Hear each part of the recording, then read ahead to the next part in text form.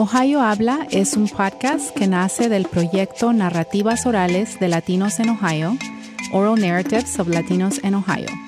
Exploramos la experiencia latina con entrevistas en español, inglés y Spanglish.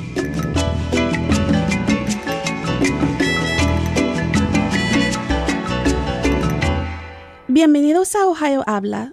Soy Stephanie Aubrey y en el estudio hoy tenemos a David Morales, Ovidio Mauricio González y Wilfredo Medrano. David Morales fue defensor de los derechos humanos en El Salvador de 2013 a 2016 y actualmente es el abogado acusador principal en el caso de la masacre de El Mozote. También trabaja para la Organización de Derechos Humanos Cristo Sal, donde desempeña el cargo de director de litigio estratégico.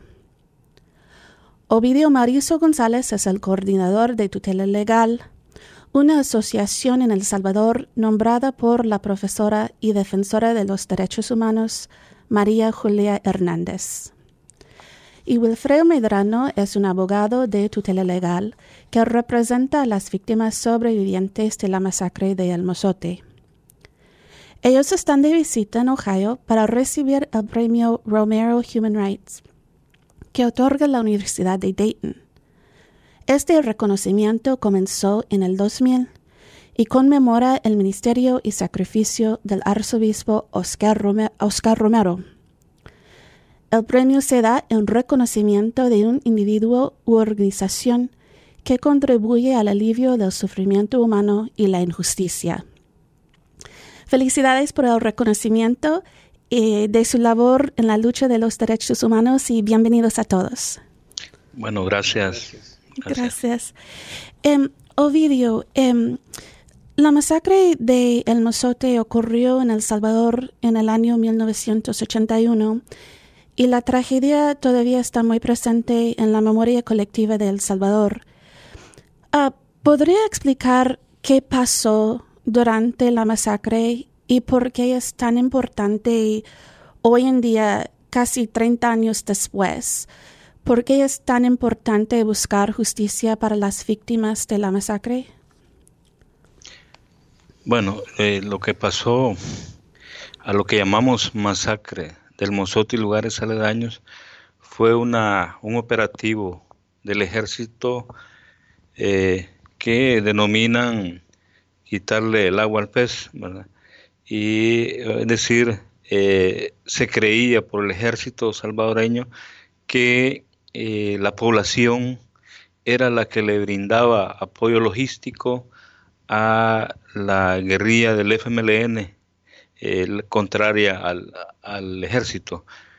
Y por eso es que masacran los lugares de El Mozote y lugares cercanos, ¿verdad? Cubre 3 municipios de El Salvador esa masacre y pues se considera la masacre más grande de Latinoamérica, ¿verdad? En donde se habla de alrededor de 1,000 personas asesinadas, ¿verdad? La mayoría niños, ¿verdad? De escasos años. También nosotros creemos que es necesario obtener justicia en el caso.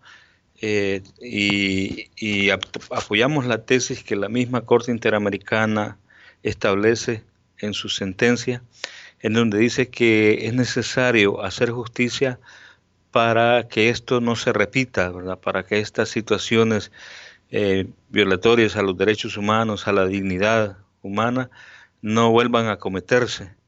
Y es por eso que consideramos necesario que se haga la justicia. Tenemos ya bastante tiempo en estar buscándola. Ahorita pues el proceso de la investigación se encuentra pues en la fase de investigación, creo que terminándose ya la fase de investigación y podríamos llegar a ver cómo se obtiene una sentencia a favor de las víctimas. Las víctimas merecen ser reconocidas, darles su dignidad que merecen.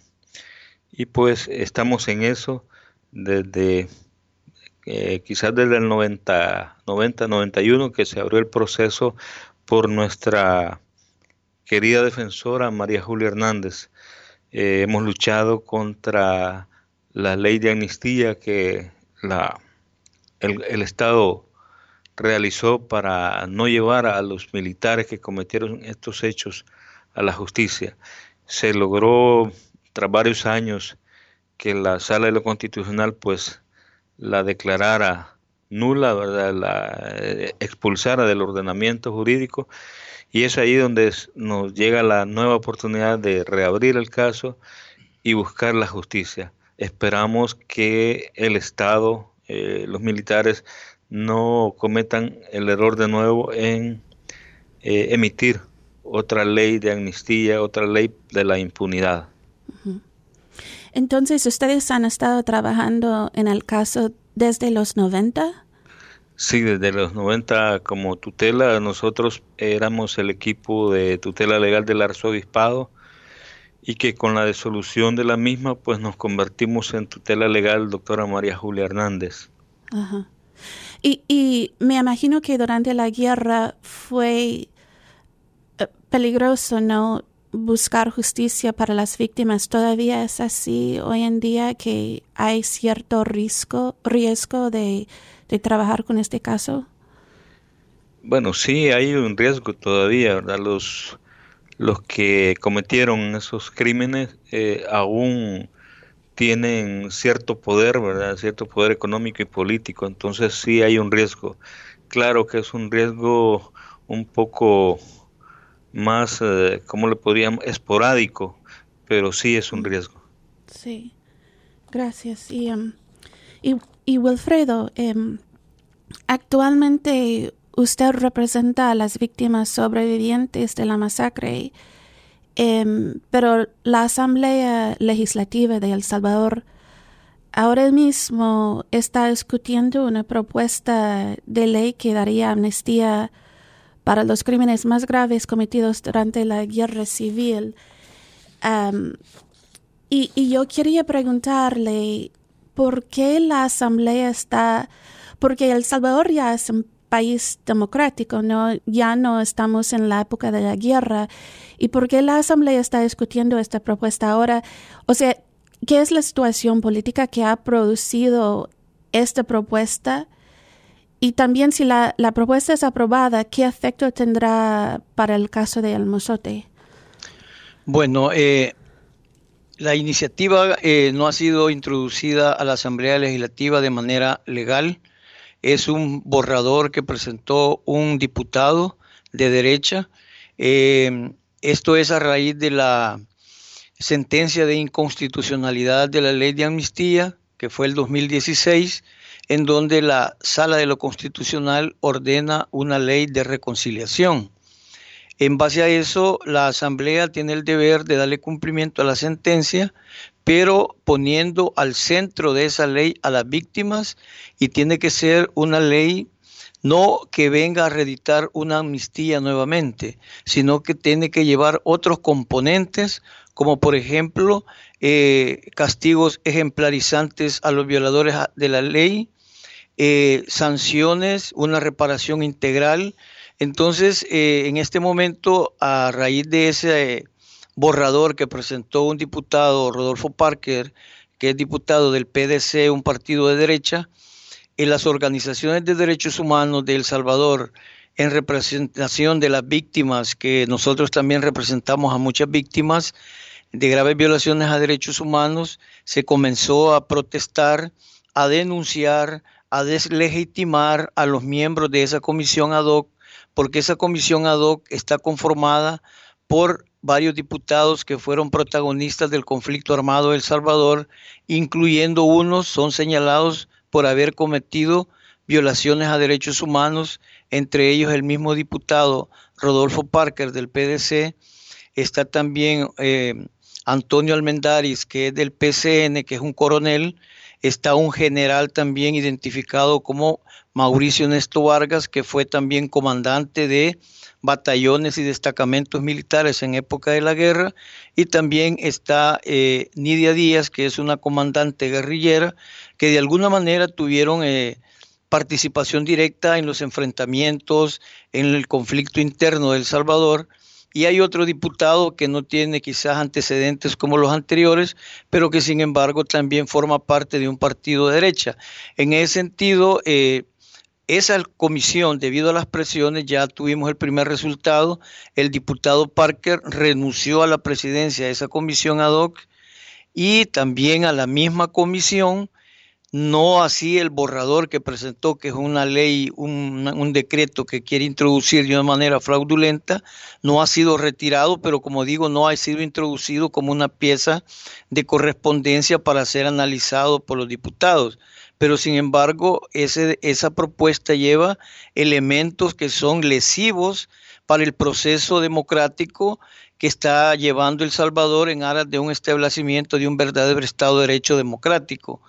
¿Qué pasaría si se le da vigencia a una reedición de la ley de amnistía? Creo que no es eso lo que el pueblo quiere. Lo que quiere el pueblo es superar la impunidad que se ha caracterizado en El Salvador. El Estado de El Salvador ha sido un país donde ha reinado la impunidad. O ejemplo de ello tenemos a Monseñor Romero, que es el símbolo de la impunidad en El Salvador, quien ya está en los altares, pero que todavía judicialmente no se ha establecido quién fue el asesino, aunque en la sociedad salvadoreña sí sabemos quiénes fueron los responsables, pero tenemos que tener certeza jurídica ante una eventual sanción y saber con nombre y apellidos quiénes ordenaron, planificaron y ejecutaron a Monseñor Romero. Entonces, de aprobar una nueva ley de amnistía, El Salvador retrocedería, habría un retroceso en materia de avance de derechos humanos. El caso del Mozote, en este caso quizás no se pararía, porque también se debe al cumplimiento de la sentencia de la Corte Interamericana de Derechos Humanos, que ordena que este proceso debe seguir y hay una condena en contra de El Salvador para su fiel cumplimiento, y entre ellas está la expulsión de la ley de amnistía, la apertura del proceso penal del Mozote, y creo que son avances muy importantes en materia de derechos humanos. Y además también la lucha de nosotros continuaría para establecer el cumplimiento de los mismos acuerdos de paz que se firmaron, donde dice que se debe superar la impunidad en El Salvador. Y hay cierto periodo de tiempo que tienen en la Asamblea para discutir la propuesta, o es que hay una idea de cuánto tiempo tienen para discutirlo y cuándo habrá una decisión. Bueno, la Sala de lo Constitucional les dio un plazo, que en las audiencias de seguimiento, de cumplimiento de esa sentencia, les dio un plazo que se vencería hoy en junio. En julio se vencería el plazo. Nosotros consideramos que por el proceso, ahorita esa comisión ad hoc está congelada, es decir, no han nombrado un presidente de esa comisión ad hoc, y también la Asamblea tiene que nombrar otro presidente, y no sé si van a tomar siempre como insumos esa propuesta del diputado Parker. Entonces yo creo que van a tener que pedir prórroga, van a incumplir ese plazo, porque no creo que una ley bien a la carrera, precipitada, vayan a someterla al Pleno Legislativo sin un consenso de toda la sociedad salvadoreña, especialmente de las organizaciones y víctimas que son víctimas de graves violaciones a derechos humanos. Además, el Sistema Interamericano de Derechos Humanos y las Naciones Unidas están vigilando todo este proceso, que no se vaya a convertir en un verdadero retroceso de los avances que en materia de justicia transicional va El Salvador hacia adelante. Y el nuevo presidente electo, Bukele, ¿él ha dicho algo sobre esta propuesta o ha dado una opinión? Bueno, yo creo que en un momento se ha manifestado, pero no ha concretizado. Creo que de momento, si no se logra aprobar este decreto en este periodo que le queda al presidente Sánchez Serén, será él quien tendrá que vetar, sancionar o modificar ese decreto, que próximamente ya en junio toma posesión. Entonces yo creo que ahí será la oportunidad también. Creemos que tiene una política de derechos humanos donde muestra cierta apertura. Entonces vamos a ver también a los titulares que él nombra para poder coordinar con ellos y presentar un posicionamiento fuerte ante esa iniciativa de ley. Uh-huh. ¿Usted cree que sería bueno, aunque ya todavía no es el presidente de El Salvador, sería bueno ahora dar una opinión? Bueno, quien ha dado una opinión bien certera ha sido su vicepresidente, el señor Félix Ulloa, quien sí tiene también, y él es víctima de graves violaciones a derechos humanos, porque también su padre, que fue rector de la Universidad Nacional, fue víctima de los escuadrones de la muerte en El Salvador, y creo que él es pro derechos humanos y esperamos tener una apertura y que influya también en su presidente, para ver que haya un acercamiento en materia de derechos humanos muy efectiva con todas las organizaciones que nos debemos a las víctimas del Salvador. Gracias. Solo estaba pensando, Ovidio, volviendo al tema de la memoria y el mozote. Hace como 10 años o 15 años, todas las personas que vivían en El Salvador sabían qué pasó durante la guerra, o sea, todo el país fue afectado, ¿no? Todas las personas que estaban vivos durante la guerra, todos fueron afectados. Pero ahora los jóvenes y los estudiantes universitarios, ellos nacieron después de la guerra, entonces quizás no tienen esta memoria, ¿verdad? Hay movimientos o cosas que se están haciendo en El Salvador para mantener la memoria de lo que de los crímenes cometidos, ¿no?, durante la guerra, para que los jóvenes sepan sobre las violaciones en contra de los derechos humanos. Bueno, sí, al menos por tutela sí ha estado tratando de explicar esos hechos, ¿verdad? De estarlos como publicando la memoria, todo lo que dice, enseñarle a los jóvenes a través de talleres también lo que ocurrió en El Salvador, ¿verdad? Lo que incluso sucede es que el Estado tiene mayores mecanismos para dar a conocer esta situación y no se están empleando. Hemos logrado con otras organizaciones implementar y a través de Canal 10 de Educación un programa que le llamamos Memoria Viva, en donde todos los domingos, e incluso jueves en la noche, se pasa un pequeño video de algunos hechos según las fechas que ocurrieron, ¿verdad? Hemos logrado con el canal de 10 de Educación pues hacer una cantidad de videos suficientes en donde está, por ejemplo, la masacre del Mozote, la masacre del Zumpul, masacre de la Quesera, masacre del Calabozo, el mismo asesinato de Monseñor Romero. Se han logrado hacer un documental. Lo que ocurre es que eso solo se pasa por el Canal 10, ¿verdad? Un medio que no todas las personas ven. Debería de hacerse mayor presencia en los medios de comunicación, ¿verdad? De televisión, de radio, este tipo de programas. E incluso en algunos momentos se ha hablado con gente del Estado para que incluya en la currícula educativa, ¿verdad?, parte de la memoria del país, ¿verdad?, para los estudiantes ya de tercer ciclo y bachillerato, ¿verdad? No hay todavía bien definido una currícula por el Ministerio de Educación. Sí se ha dado en algunos colegios, en algunas escuelas, se da una mínima reflexión sobre los hechos, por ejemplo, en el caso de Monseñor Romero y en el Mozote. Esto también para cumplir de parte del Estado con las sentencias que ha dado la Comisión Interamericana de Derechos Humanos y la Corte Interamericana de Derechos Humanos, a fin de que se conozcan estos dos casos, ¿verdad? De ahí no ha habido más sobre eso. El Estado tiene que revisar la currícula del Ministerio de Educación y ver cómo implementa que se conozca lo que ocurrió en nuestro país y más que todo las causas que llevaron a que se cometieran ese tipo de hechos.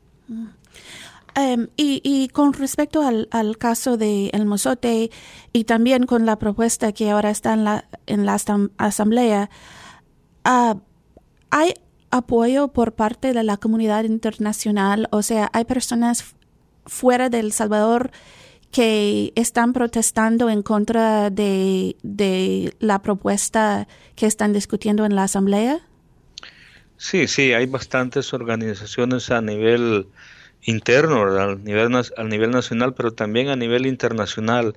Hay muchas organizaciones que ya han enviado comunicaciones, cartas, o se han manifestado de otras formas para expresar esa situación incómoda o esa situación en la que se quiere los diputados de derecha principalmente hacer una ley de reconciliación a su conveniencia y no con la anuencia de la víctima, ¿verdad? De las víctimas sobrevivientes. Creemos que son las víctimas las que nos podían dar elementos de cómo quieren ser reparadas, ¿verdad? Eso es lo que debe de recoger la ley, de cómo quieren que se haga justicia, ¿verdad? Es la víctima la que puede decir, mire, yo quiero perdonar, o yo quiero que se haga justicia, quiero que se me repare, o quiero olvidar, ¿verdad? Entonces, eso es lo que debe de recogerse en la ley, y hasta ahorita, pues, los diputados no han atendido esa situación, que también se lo manifiesta la sentencia de inconstitucionalidad dictada por la Sala de lo Constitucional. David Morales, pues en este mismo tema quisiera preguntar si hay personas que están escuchando aquí en Ohio que quieren obtener más información o que quieren protestar o decir algo sobre lo que está pasando con la propuesta. ¿Sería bueno buscar información sobre la organización Cristo Sal o hay algo que podamos hacer aquí en Estados Unidos para apoyar la causa? Sí, definitivamente pueden visitar las páginas web de nuestras organizaciones, tanto Tutela Legal Doctora María Julia Hernández como Cristo Sal. Estamos proporcionando información al respecto, pero también pueden seguir otras fuentes. De hecho, una de las personas que se pronunció muy importante a nivel internacional fue la alta comisionada de los derechos humanos de las Naciones Unidas, que rechazó abiertamente la propuesta por esta nueva ley de amnistía, que si bien no es una propuesta, como decía mi compañero Wilfredo, no es una propuesta que se le esté dando un estatus formal de proyecto de ley en El Salvador, pero está siendo estudiada por una comisión especial que en cualquier momento podría dar un dictamen que sea aprobado en el Pleno Legislativo, evadiendo la consulta con las víctimas. Sin embargo, existen ya otras iniciativas desde los Estados Unidos. La organización WOLA y la Fundación para el Debido Proceso Legal han reunido firmas de académicos y otras personalidades de los Estados Unidos que se han pronunciado, y también en algunas páginas web relacionadas a la situación del Salvador se están llevando adelante campañas de firmas para poder rechazar esta propuesta de nueva ley de impunidad absoluta en El Salvador, que pretende nuevamente proteger criminales de guerra y rechazar por supuesto, los derechos de las víctimas. Así que yo les invito a navegar en los sitios web relacionados a derechos humanos El Salvador. Pueden encontrar algunas de estas iniciativas en que se están recogiendo firmas para un respaldo internacional a las víctimas que sobrevivieron a crímenes de guerra y de lesa humanidad en El Salvador durante el conflicto armado interno. Gracias. Entonces, Cristo Sal, y también usted mencionó WOLA, que es the Washington Office on Latin American Affairs. Gracias por esta información. Y David, también quisiera aprovechar de esta oportunidad de preguntarle sobre otro tema, que es el desplazamiento forzado por causa de la violencia en El Salvador. el reportaje publicado por Cristosal, usted participó, creo, en la publicación de este reportaje. Menciona que hoy en día la mayoría de los salvadoreños que tienen que huirse por causa de la violencia, pues antes de emigrar a los Estados Unidos, ellos tratan de buscar un lugar seguro para vivir dentro de su propio país, un refugio, pero no tienen el apoyo de su gobierno. ¿Podría hablar sobre algunos de los obstáculos con que se enfrentan las víctimas del desplazamiento forzado y las cosas que el gobierno de El Salvador podría hacer para apoyarlas? Su pregunta es muy importante y me gustaría vincularla al tema anterior que hemos tratado.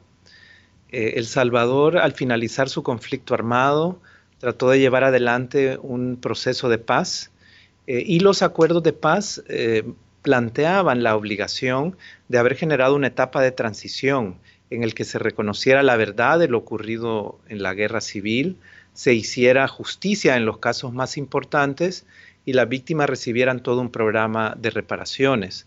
Por razones políticas y de protección a quienes eran responsables de estos hechos, que, como ya mencionaba mi compañero Ovidio, hasta el día de hoy siguen manteniendo un importante poder político, pues las víctimas fueron discriminadas a partir de una ley de amnistía absoluta que estuvo vigente muchos años y que es la que se está tratando de reeditar.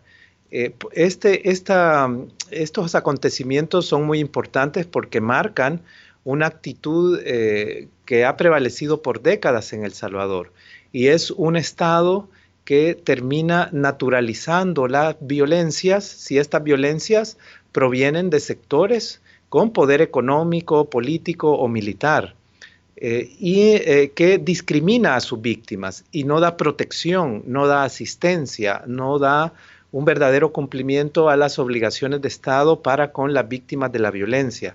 Este legado de violencia o naturalización de las violencias y de la impunidad que se consolida al final del conflicto armado cuando se protegen criminales de guerra, se siguió reproduciendo en El Salvador.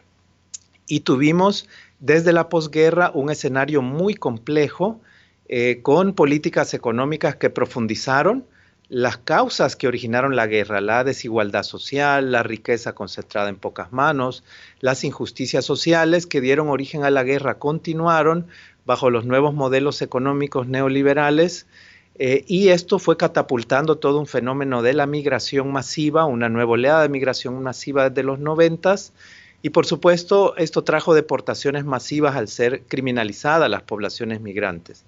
Así El Salvador fue siendo caldo de cultivo de grupos delictivos que fueron generando altos niveles de violencia y las respuestas del Estado fueron tradicionales. Así como para enfrentar la guerra civil, las respuestas fueron únicamente militares durante mucho tiempo, cuando hubo escenarios de violencia de la posguerra y se fueron fortaleciendo grupos delictivos como las pandillas, entonces las respuestas del Estado también fueron solo punitivas.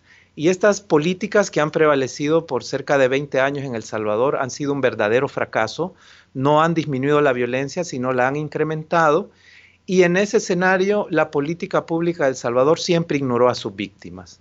Por lo tanto, pese a ser uno de los países con mayores niveles de violencia, no tenemos leyes que den protección adecuada y asistencia a las víctimas de las diferentes violencias, ni las violencias de pandilla, ni la violencia de género o la violencia contra la niñez. Son muy pocas las instituciones que en años recientes están surgiendo para temas específicos como la violencia de género o la violencia de la niñez. Pero en general hay poca respuesta del Estado. Entonces, teniendo niveles de violencia delictiva tan altos, son miles de familias, sobre todo en las comunidades más pobres, que sufren estos embates y no hay programas de Estado para protegerles, no hay albergues, no hay programas financiados de asistencia, de rehabilitación, de protección. Entonces las víctimas deben acudir únicamente a sus redes familiares y sociales de apoyo. El Salvador es un territorio muy pequeño y por tanto hay poca capacidad de esconderse, de protegerse, de ocultarse si un grupo delictivo muy poderoso como una pandilla o una estructura de crimen organizado es la que trata de victimizar a través de sus actividades delictivas como trata, extorsión, amenaza, desaparición de personas, que son delitos atroces que estos grupos cometen. Y en un porcentaje menor, las respuestas policiales y militares a la delincuencia está trayendo abusos a los derechos humanos que también victimizan y están generando desplazamientos. Así que el desplazamiento forzado en El Salvador es un fenómeno oculto. Como hay desconfianza en las instituciones y no hay programas de protección, las víctimas no acuden al Estado, buscan sus propias redes de protección a través de apoyos familiares o apoyos sociales. Estas redes se agotan pronto y obviamente la violencia y las personas víctimas de violencia que no son asistidas comienzan a recurrir al mecanismo de la migración forzada, siendo El Salvador un país de tanta migración, con la tercera parte de su población afuera, la mayoría acá en los Estados Unidos, pues hay mecanismos de contacto y redes de tráfico de personas prácticamente a disposición de tocar las puertas y entrar en esa ruta de enorme riesgo que es la migración irregular. Así que la violencia, entre otras causas, cada vez es una fuente de migración forzada mucho más grande, y esto se debe al abandono de las víctimas por parte del Estado, al alto nivel de impunidad que venimos heredando por crímenes que vienen desde la época de la guerra, como ya se ha explicado. Uh-huh. Y cuando ciudadanos de El Salvador vienen a los Estados Unidos y piden asilo, una de las preguntas que es extender, que los jueces o los oficiales de asilo les preguntan a los migrantes es ¿por qué no pueden mudarse a otra parte de El Salvador? Pero creo que nosotros que vivimos en Estados Unidos no sabemos mucho sobre el tamaño de El Salvador, pero primero es un país pequeño, mucho más pequeño del estado de Ohio, creo. Solo necesita como 2 horas para llegar a la frontera o algo así, me imagino. Y la otra cosa, mi otra pregunta es que con las telecomunicaciones, ¿sería fácil para los pandilleros encontrar a una persona que se ha huido para escapar la violencia? ¿Por qué un migrante no podría mudarse a otra parte de El Salvador para escapar a una amenaza, por ejemplo? Bueno, obviamente la dimensión territorial influye. Somos un país muy pequeño, uno de los más pequeños del continente, con un territorio de 21,000 kilómetros cuadrados y únicamente costa en el Océano Pacífico.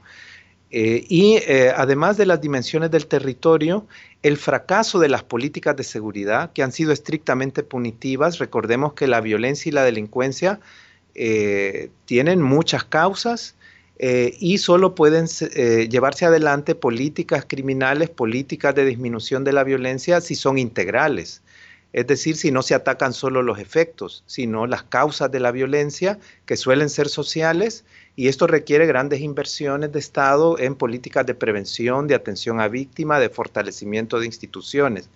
En El Salvador se ha vendido la idea por parte de los políticos y los gobernantes únicamente de estrategias militarizadas, punitivas, de persecución, sin nunca tener políticas para atender las causas de la violencia.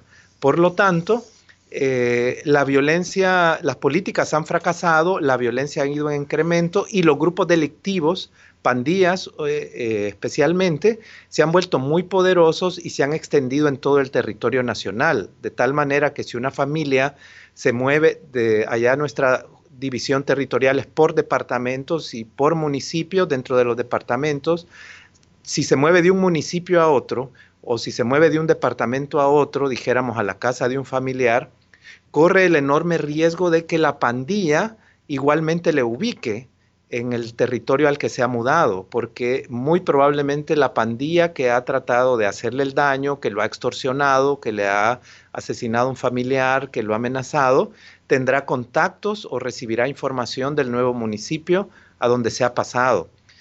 O puede irse a un lugar donde quien se encuentra como controlando el territorio es la pandilla enemiga a la que lo amenazó. Entonces lo identifican como procedente de un territorio de la pandilla que es su contraria y también corren riesgo de muerte. Al no haber programas de protección, por parte del Estado eficientes, adecuados, obviamente las víctimas tienen mucho temor y buscan el canal de la migración forzada. Por lo tanto, invertir en políticas de seguridad, de prevención, de atención a víctimas sería dijéramos, un paso muy importante para El Salvador, y esto implica que el Estado, aunque ha hecho algunos esfuerzos en este sentido, el gobierno debe hacer un esfuerzo mayor y afectar o modificar su política fiscal. Nosotros tenemos una política fiscal que protege a los más poderosos económicamente.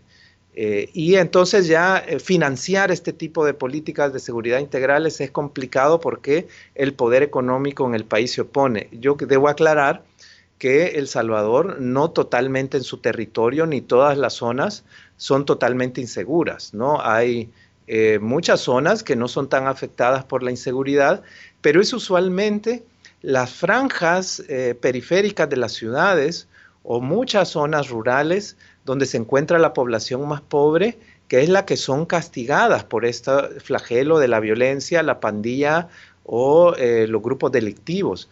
Por tanto, es la franja de la población con menos recursos la que está sufriendo esta tragedia, la que se ve abandonada por el Estado y la que después debe migrar. Entonces, realmente las personas que están atrapadas en estos círculos de pobreza, de abandono del Estado, donde las pandillas tienen una presencia muy fuerte, son las que se ven tan desprotegidas, aunque se muevan dentro del territorio, si no existen programas del Estado para que tengan un reasentamiento, no tienen opción y deben viajar. Por eso pugnamos muchas organizaciones, entre ellas Cristosal es una de ellas, que estamos planteando experiencias de protección a víctimas en desplazamiento forzado por violencia en la actualidad.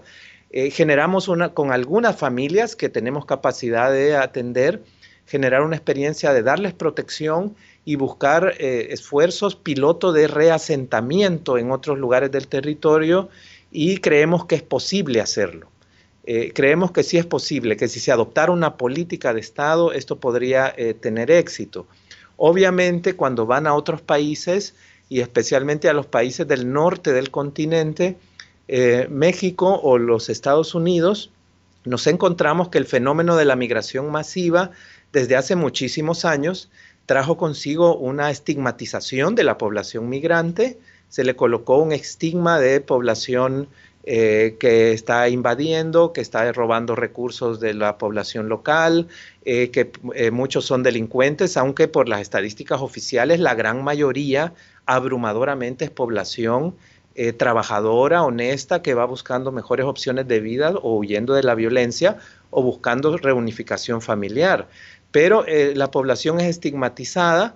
Desde hace ya muchos años se fueron endureciendo las políticas o las leyes migratorias, tanto en Estados Unidos como en México, y esto ha hecho muy difícil el acceso a la protección internacional para las víctimas, salvo programas muy pequeños, usualmente auspiciados o con la gestión de Naciones Unidas y del Alto Comisionado para los Refugiados, se logran algunos niveles de protección internacional, pero en general hay un rechazo a la población migrante.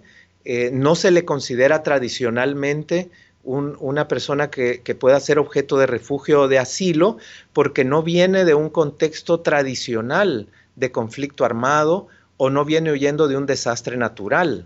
El Salvador está en un alto nivel de violencia, aunque no tenga un conflicto armado interno, no hay una guerra civil, ni está en una guerra internacional con otros países. Por lo tanto, es un escenario no tradicional. Y suelen las autoridades de países de destino, incluso Estados Unidos, interpretar que es el Estado de El Salvador el que debe hacerse cargo de sus ciudadanos, lo cual es cierto. Y por eso luchamos en El Salvador para que cambie la política y los gobernantes puedan asumir sus obligaciones para con víctimas. Pero también existe una obligación de derechos humanos reconocido universalmente, y es que si una persona, aún en condición indocumentada o no autorizada, llega a un país extranjero e invoca que su vida y la de su familia corre riesgo en su lugar de origen, existe un principio de no devolución, y la autoridad del país receptor debe investigar su caso, atenderlo, tratarlo bajo estándares de derechos humanos, y si existen elementos suficientes que evidencien ese peligro, darle protección internacional. Es un deber humanitario internacional el principio de no devolución.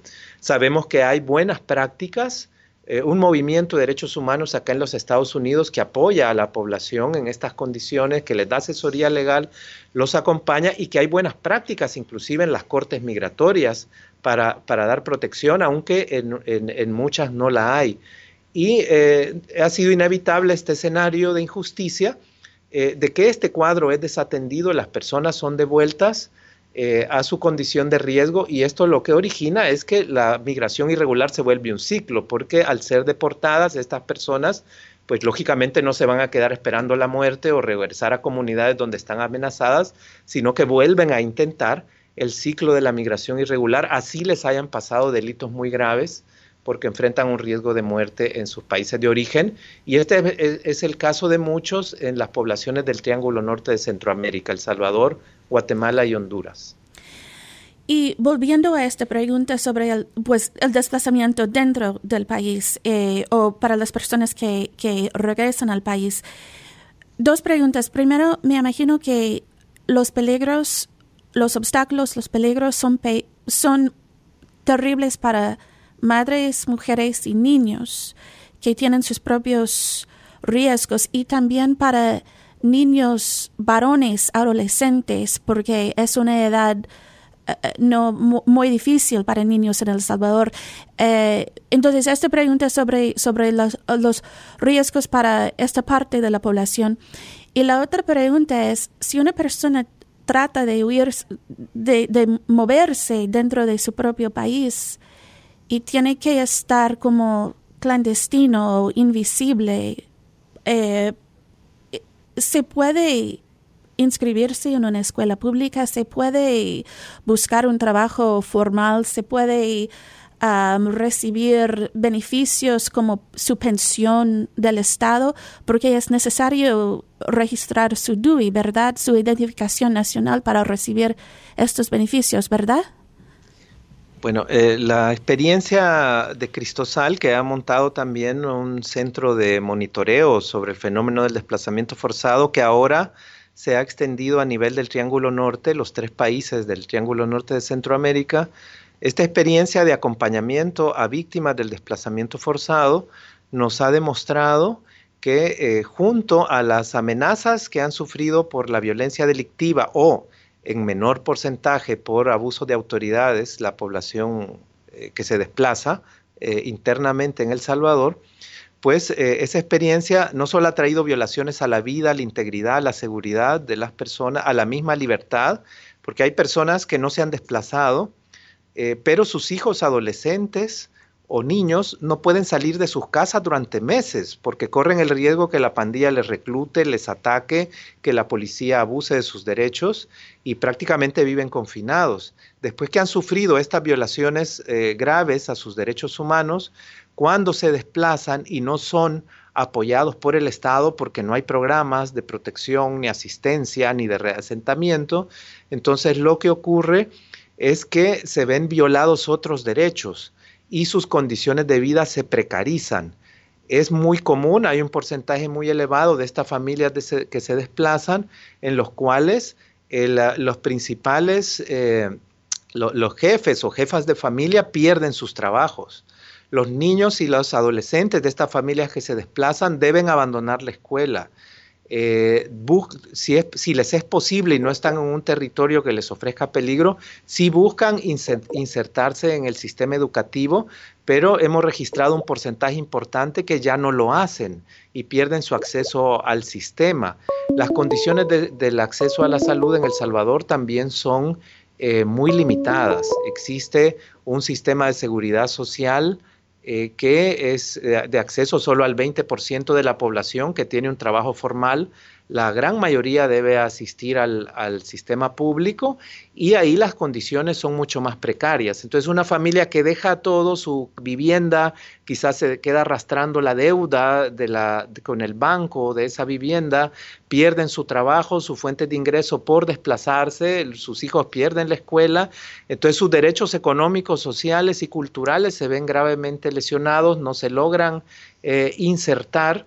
y al estar abandonados por el Estado, y en el caso de El Salvador, que el gobierno se ha negado a reconocer el fenómeno del desplazamiento forzado, y al no reconocerlo, pues no toma medidas ni políticas adecuadas para esta población, se vuelve, al igual que en estos países del norte del continente ocurre con la migración indocumentada, pues se vuelve un fenómeno invisible, porque las personas por desconfianza no van a las instituciones de la policía ni a la fiscalía. Eso las hace correr más riesgo, o creen que pueden ser filtrada la información de su denuncia y correr riesgo.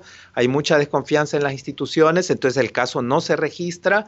Si la policía registra algo porque acudió a alguna familia, no lo registra como desplazamiento forzado, entonces no hay una estadística realmente, pero sí las personas ven precarizadas e incrementadas sus violaciones a derechos humanos.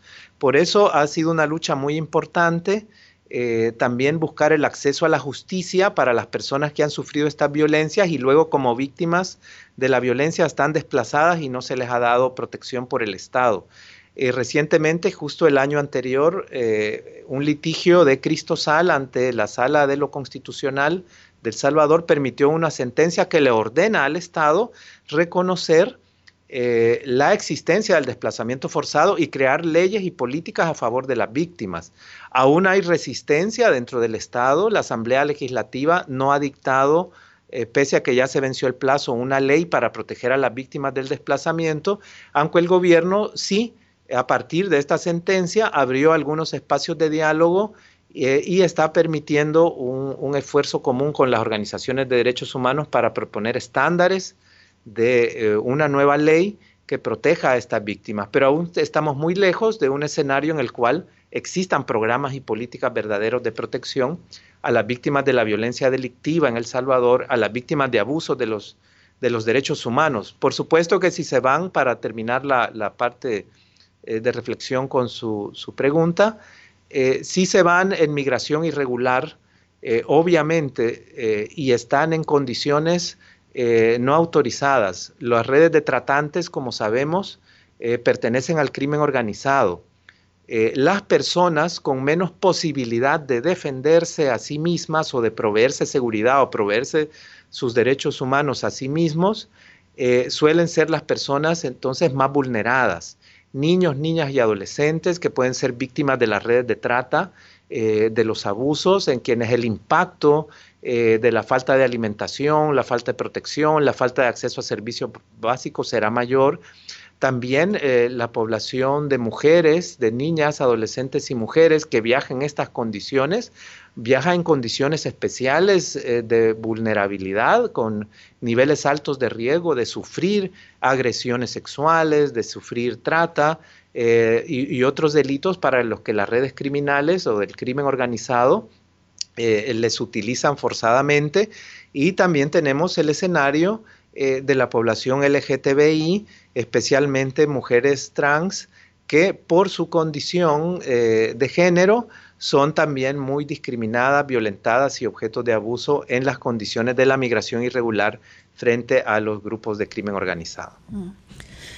Solo tenemos unos minutos más, pero quisiera hacer una pregunta sobre la migración en los Estados Unidos, porque ahora el tema está muy presente en CNN y en todas las noticias que vimos aquí en Estados Unidos.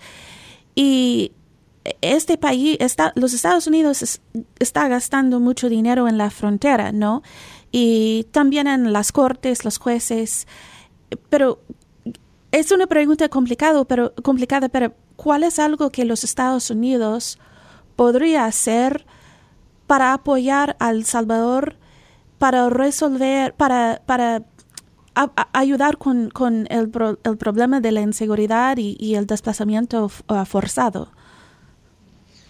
Yo quisiera decir que en El Salvador, al menos en los últimos años, se han producido algunos esfuerzos de política pública que sí son positivos y debemos reconocer, aunque todavía no han tenido la dimensión ni el apoyo necesario. Ha habido un esfuerzo por consolidar el sistema de protección a la mujer, a la niñez, y algunas experiencias solo piloto, no generalizadas en el territorio nacional, de buscar generar condiciones de desarrollo en ciertas localidades como mecanismo de prevención de violencia o prevención de migración forzada.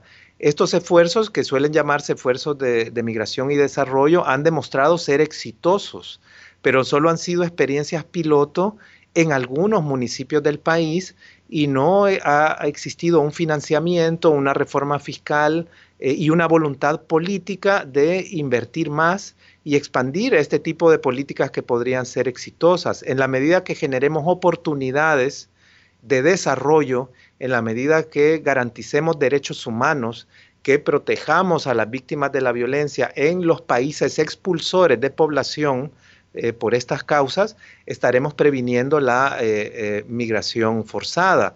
Pero además, países de tránsito y de destino, como México y los Estados Unidos, también tienen obligaciones universales u obligaciones internacionales, muchas de ellas derivadas de leyes internacionales, de las que son estados parte, que obligan a respetar los derechos humanos. Y esto implica respetar los derechos humanos de todas las personas, independientemente de su condición migratoria. Si los países de tránsito y destino, como en México o Estados Unidos, desarrollan, al contrario de políticas discriminatorias, de políticas que asocian la migración a un problema equivocadamente de seguridad nacional y lo plantean como un fenómeno social, como una cuestión de derechos humanos, estos países tendrían posibilidad de reducir el nivel de violencia criminal que sufren en su condición de riesgo y clandestinidad las poblaciones migrantes en condición no autorizada.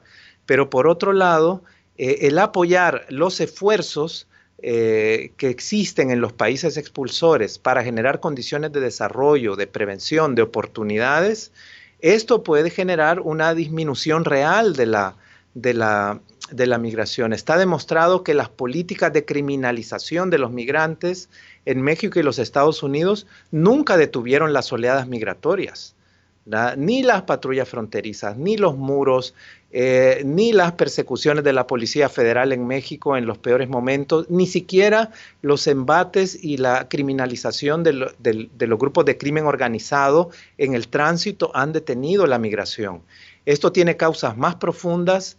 Muchas de las causas son regionales, otras son de nuestros propios países, y yo creo que impulsar una verdadera reforma migratoria integral en los Estados Unidos, mecanismos de protección y apoyo a los migrantes en México y regionalmente haciendo esfuerzos por prevenir la delincuencia y apoyando los esfuerzos de los países expulsores para generar condiciones que prevengan la migración forzada, estaríamos atacando más claramente las causas, no los efectos de la migración, y esto sí podría tener efectos más positivos, más eficientes en reducir el fenómeno, pero no la criminalización. Con esto solo se logrará violar más derechos humanos, generar odio, generar discursos de odio que pueden pues tomar expresiones de discriminación o violencia. Y no es ese el tipo de sociedad que obviamente los sistemas democráticos están llamados a construir. Claro que sí. Pues desafortunadamente se nos acabó el tiempo, pero quisiera agradecerles a todos por la entrevista y por compartir esta información muy importante con nosotros aquí en Ohio. Y también gracias a todos por escucharnos. Recuerden seguirnos en Facebook y de compartir este podcast con otros. Hasta la próxima.